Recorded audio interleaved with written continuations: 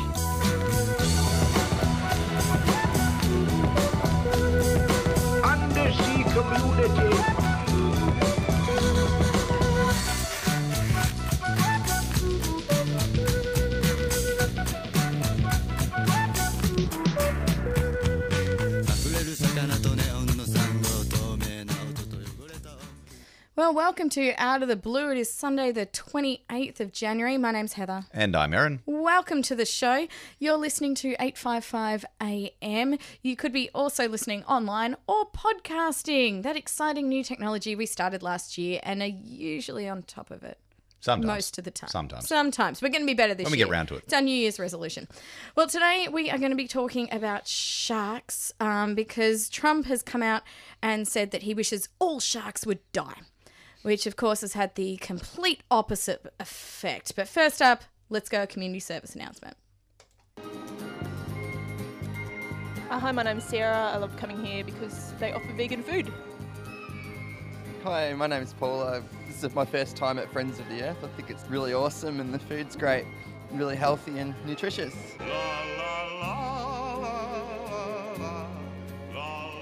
Friends of the Earth Food Co-op, 312 Smith Street, Collingwood. A tuneful experience. A 3CR supporter. All right, it is a beautiful, though somewhat stinking hot Sunday out there. Very hot. I really hope that nobody is listening to us right now and they're all out in the ocean just cooling down. That's good because we can say whatever we want now. That'd be great. Hold on, isn't that what we've been doing the last couple of years? True. Okay, Oh, we'll continue cool. along. Well, today we've been joined by Jason Caruso, shark extraordinaire. Thank you very much for having me, Heather. I know you And don't Aaron. necessarily like that title, but I've learned a lot from you over the years, Jason. Absolutely. Now, I mentioned that Trump hates sharks. Now, Trump hates a lot of things. I have just come back from the States, and it is astounding what Trump hates. There does seem to be a long list. It's extensive. It seems to be a new thing every week. And if you're unsure of what he hates, just follow his Twitter. Like, it's pretty clear. But he's come out and said that he wishes that all sharks would die. And that's had the complete opposite effect. It is a pretty severe statement. Not Yeah. just he doesn't like them No. or he's a little bit afraid of them. He actually wants them all to die. Yeah. So this is from Market Watch, and we've posted it on our Facebook page already. Look at us. We've already got stuff on there for the show. It's crazy. So shark-related non-profits have been receiving a steady stream of donations in the wake of Trump reportedly telling adult film actress Stormy Daniels, "I donate to all these charities and I would never donate to any charity that helps sharks. I hope all the sharks die." Trump's comments come in light of an In Touch Weekly interview with Daniels, who reportedly had a fling with Trump in 2006. He is obsessed with sharks and terrified of them, apparently. So since Trump's strong anti-shark stance has become public, donations have poured in for non-for-profits such as the Atlantic White Shark Conservancy and also Sea Shepherd Conservation Society. And people are actually putting some of their donations in Trump's name. So there has been a Fantastic. distinct spike in donations. So- Now, that's crazy. Is this the best thing that's ever happened for sharks in recent times? I mean, I know it sounds weird, but sharks come out and said he hopes they all die. Pretty severe. But then we've seen a huge resurgence in interest and donations to these campaigns that are helping sharks. Isn't that a good thing? Well, I think it's good because more people are going to go out and learn more about sharks. I Yeah. mean, 75 million are killed every year. And because of Trump, now money's going towards them. So keep going, Trump. Yeah. Maybe say you hate all the forests. I'm not sure. Just keep going with hate, that. Hate national parks, hate climate change. That's like, right. Well, just hate everything. he's kind of said that already. Well, yeah, but more people are becoming educated about it now. Yep. At least puts it in the forefront because, look, I suppose most people, when they think of sharks, possibly not our listeners because we're all educated, awesome people, but course. a lot of people think of sharks and the first thing they think is, that's a scary animal, it wants to eat me. And that's literally it. That's the extent. Most people have never even met a shark, seen a shark, or had any interaction with a shark in the wild, but they think this is a scary animal with lots of teeth, massive dorsal fin, and it wants to eat me. Now, that's not exactly true. That's not my experiences. Now, Jason, you've had quite a bit of experiences with sharks, working in the aquarium industry. Would you say that's a pretty stereotypical shark trait, that they all just want to eat you? Well, I think it's certainly, as you said, something that most people think of Yes. is very true. But working with them and diving with them and feeding them, it certainly is not true at all. Not true? Not true at all. No. Most of the big sharks that I've been fortunate enough to hand feed are like big friendly puppy dogs.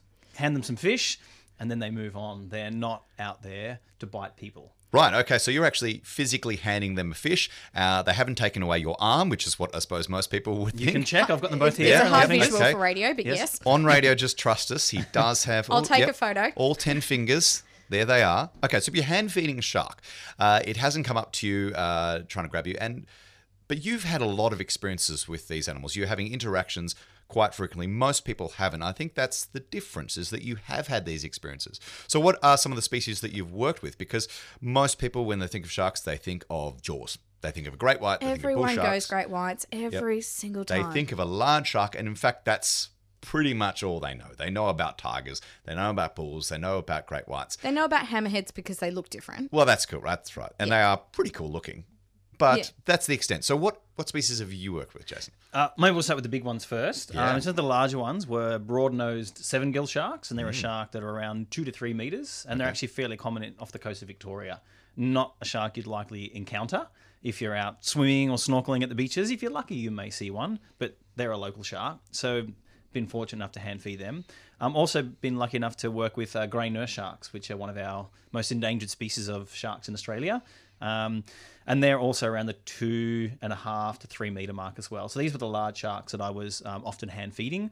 And also varieties of whaler sharks. Many of you might be familiar with bronze whalers, similar to that in that kind of reef shark family. So, And these are all sharks that are probably, I would say, longer than you are tall. Yes. And probably weigh a lot more than you. Yep. A grey nurse shark, maybe 120, 150 kilos. Okay, so these are large sharks. Okay, Yep. that's the first thing people think of. They think of a large shark, it wants to come and eat me. And he, again, folks, all 10 fingers. Yep. So, but are they all large sharks? No. So apart from those kind of main large sharks that we're hand feeding, also been able to work with a lot of smaller sharks that are kind of smaller than us or up to the size of us. So anywhere from 1 to 1.5 meters. Species. Wow, that's literally just my height there. Well, yes. 50 Still centimetres. taller than you, Heather. Yeah, all right. The midget will just be quiet now. So these species are, again, another local shark, the Port Jackson sharks. Beautiful And they're animal. a very small, cute little shark. They're a shark that you may see or encounter if you're out snorkeling, possibly today, out in Port Phillip Bay, maybe areas like a Ricketts Point before. we've mentioned Ricketts a few times. Yes. It's Good a spot. fantastic spot for Yeah, them. little nursery ground there for them as well, where they lay their very distinctive corkscrew-shaped eggs. But hand feeding them, they're also like puppy dogs. You can actually encourage them to kind of rest on your arm and sit on your hands while you're kind of offering them food. Another similar shark that behaves in a very similar way was a zebra or a leopard shark as well. So they're another shark that we've also been able to feed in a very similar way. So these are some of the smaller sharks that we've been able to work with and hand feed, and in a way, handle in some respects as well. And it's interesting you mentioned leopard sharks because I know the ones you're talking about. And I was just in America and at San Diego Zoo. They have this fascinating tank with penguins swimming with sharks. Oh, yeah. It was great. I'd never seen that before. And I was reading the signs, as you do, because I'm a bit of a geek. And they're like, leopard sharks. And I'm standing at the tank going, that's not a leopard shark. And it just brought home that fact that, again, those common names, and we've talked about this on the show before, using a common name is great if you want people to really connect with the animal. But I was looking at this animal going, you're not a leopard shark. Well, it is the leopard shark. What you know of the leopard shark isn't. Yeah, well, there we go. exactly. See, there you go. My knowledge was just completely wrong. We've talked about the issues with this taxonomic clarification, and just in terms of common names and greater than that, and the issues it produces going on. Grey nurse shark. Like, that doesn't sound too bad. Nurse, they help you. Yeah. And then you've got ragged toothed tiger shark. Now, that Same sounds species. a lot scarier. Yeah. Of course. And we don't want that. But I have fond memories of Jace feeding sharks and, cradling the little Port Jacksons up so everybody could see them being fed. It was great. There was YouTube videos of it for ages. Oh, Great. Check that out. They're very Yeah. endearing sharks. They very are, endearing. they are. And not the stereotype that most people think of, as Erin was talking about before. That's right. Yeah. And a lot of descriptive words you were using: endearing, cute, and little. Yes. They are not things that people typify when they think of a shark. They think of large, lots of teeth, big dorsal fin. Bloodthirsty, eat everything they can see.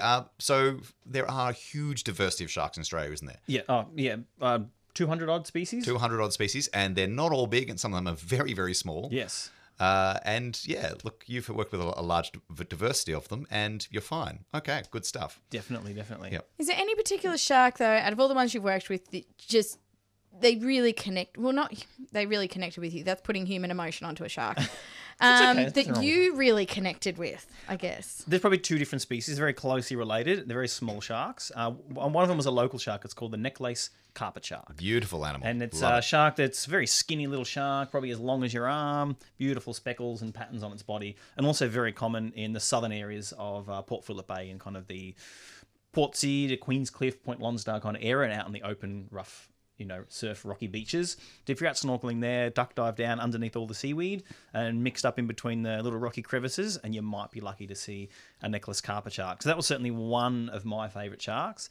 And another close relative of them was the epaulet shark, which is a species from the areas like the Great Barrier Reef and the northern parts of Australia. So I would have to say those two in terms of the ones I've worked directly with. Yeah. I remember at uni we went up to Heron Island. Fantastic bus trip that took 48 hours and we hit 8 kangaroos. I wouldn't recommend going to Heron Island by bus from Melbourne. Please fly. It's much nicer. How did the bus get to Heron Island? Well, I don't the first understand that kangaroo part. took out the floodlights, so then we couldn't really see the others. But how did you actually get to Heron Island on a Well, bus? we I'm a bit got to confused. Gladstone Yes. 2 hours late, and they were holding the ferry for us because there was probably about Ferry. 50 university students ready to go. But I remember we were catching epileps, and they were great because you could literally walk in the shallows and pick them up with your hands. Yep. Like, you didn't need a fishing line or anything. You walked around and you picked up a shark. Now, I should just...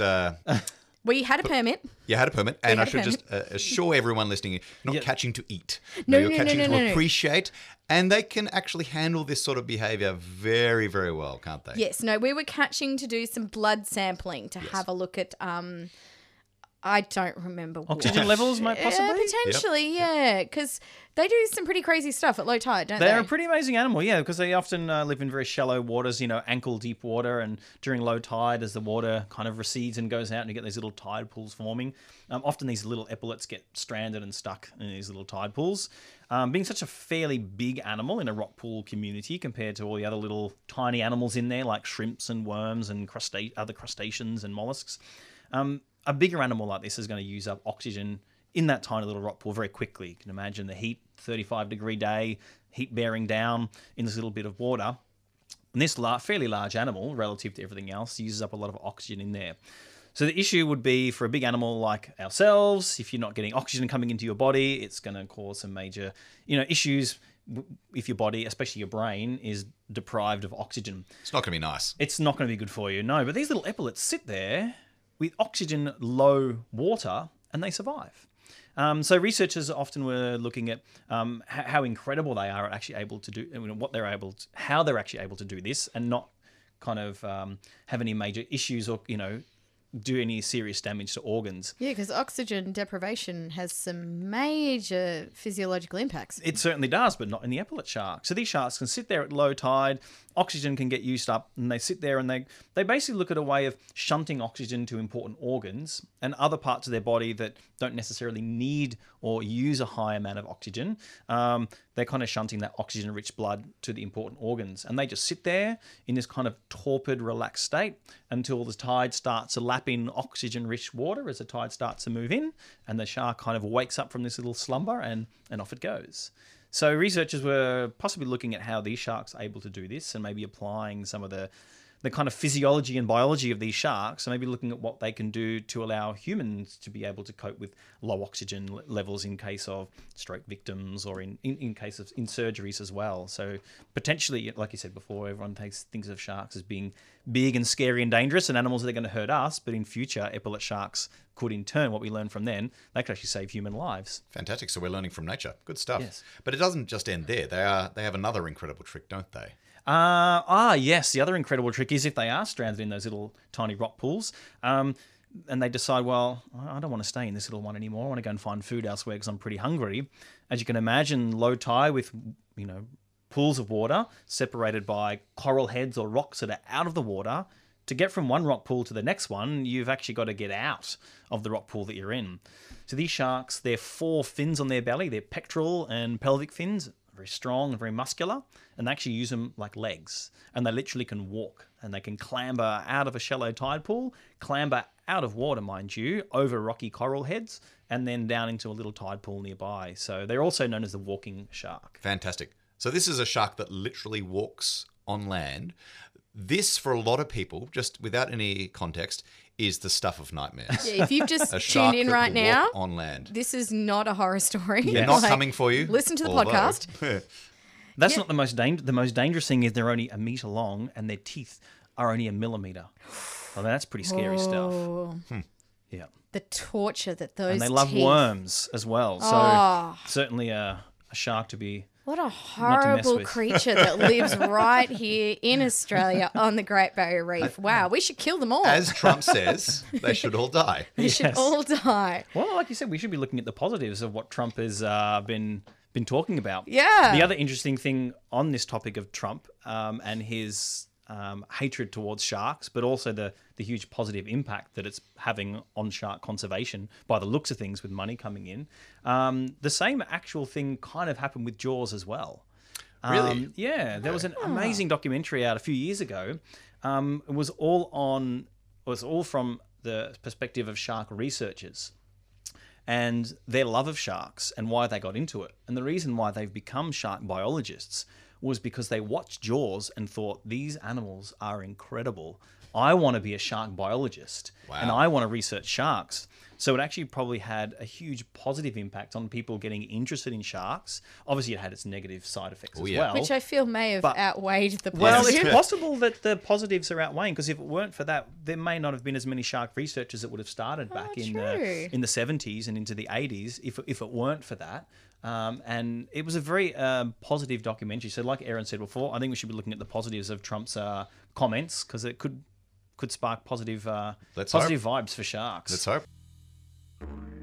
Help 3CR support the rights of Indigenous Australians. They mean to save our culture and save our dreams, our footprints, dreams, our songline, and keep our culture going strong. Of course, a lot of the Aboriginals, having been stolen, were put into state care, and also others Recognition of what our people have been through in the last 200 years, the recognition of our culture in the last 40,000 years, and the recognition of where we are heading into the future. Welcome to Survival Day, Invasion Day. 223 years ago, the white man landed on our shores. Subscribe to 3CR and help keep Indigenous voices on air. Call us on 94198377 or visit 3cr.org.au. Subscribe now. Welcome back to Out of the Blue. You're listening to us on 3CR 855 AM. You could also be listening online or podcasting. So many options to listen to our show. Well, we're talking about sharks today, and we've got Jason Caruso on, who loves sharks, as we all do. And we've just been talking about epileps because they're a pretty cool little shark and they can crawl along land and they've got really, really teeny tiny teeth. And Very they scary. don't really fit the big Jaws image of the sharks that everyone thinks about. That's right. And there is a huge diversity of sharks out there. And I think most people are unaware of this, and they're different in their life habits, they're different in their biology, size, shape, personality sometimes, of course, but also their reproduction.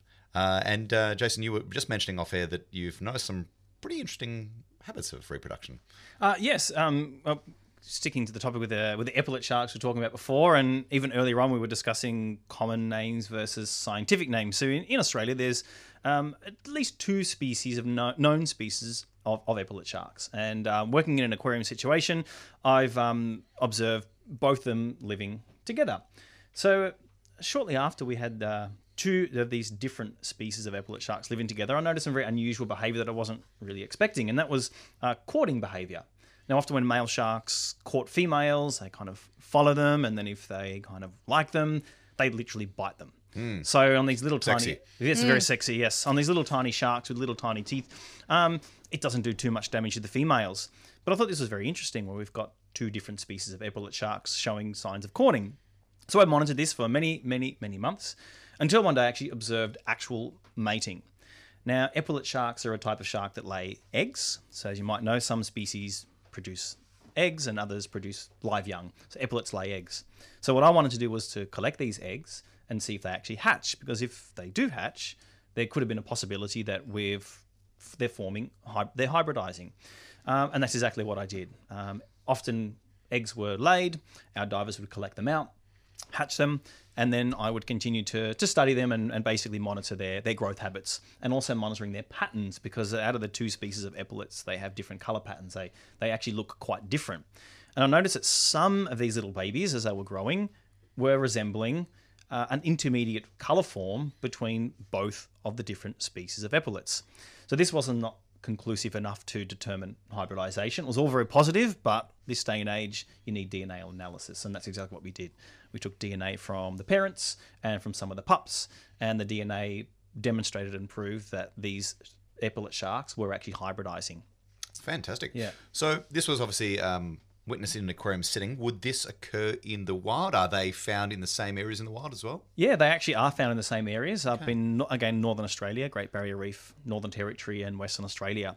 So it is possible that it's happening in the wild, but it's also possible that it's not happening in the wild. Perhaps their breeding habits in terms of their environmental cues or seasonal change that triggers breeding might not be in sync.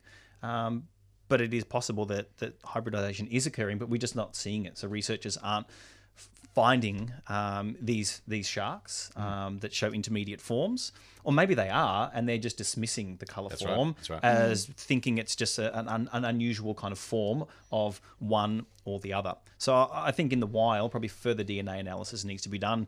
And often when we're looking from a taxonomic sense as well, epaulet sharks don't really have a lot of distinguishing external features that separate them apart from each other. It's often color pattern that determines if one is one species or one is another species. So from an anatomical point of view, there's very little difference. Right. So it is possible that they are hybridizing in the wild, or possibly that these sharks are very, very closely related and maybe haven't quite actually completely split off to form individual species. Interesting. So this is something that needs you to could be looking at a stage in the evolution of It is splitting possible. into these 2 different forms, which could then get even further. It is Fantastic. possible, yeah. Fantastic. Yeah. And at the time, it was actually this particular study that I was a part of. It wasn't published as yet, but hopefully in the future it may. It was actually the first case of hybridization in sharks that was known. Okay. Yep. So you say the first case. Have we had subsequent cases since then? Yeah. So we mentioned about whaler sharks before. They're quite a diverse group of sharks. And up in northern Queensland, there's 2 different types of blacktip whalers or blacktip sharks. And researchers were collecting some to do samples. And on their DNA analysis, they actually realised that some individuals showed genetic variations between of the 2 different blacktip sharks. It was kind of an accidental finding, but it was the first kind of published case of hybridization in sharks. Wow, fascinating. That's incredible. And we could talk about sharks for a long, long time, just how incredibly diverse and amazing they are. But unfortunately, we have come to the end of the show. And this is our This is Erin and I's first show for the year. What a great topic to cover. Thank you so much for joining us, Jason. Thank you for inviting me. Thank you. So I hope everyone's out there enjoying their Sunday. But coming up next is Sally with Out of the Pan. So enjoy your day and tune in again next week. See ya. Bye-bye. Bye.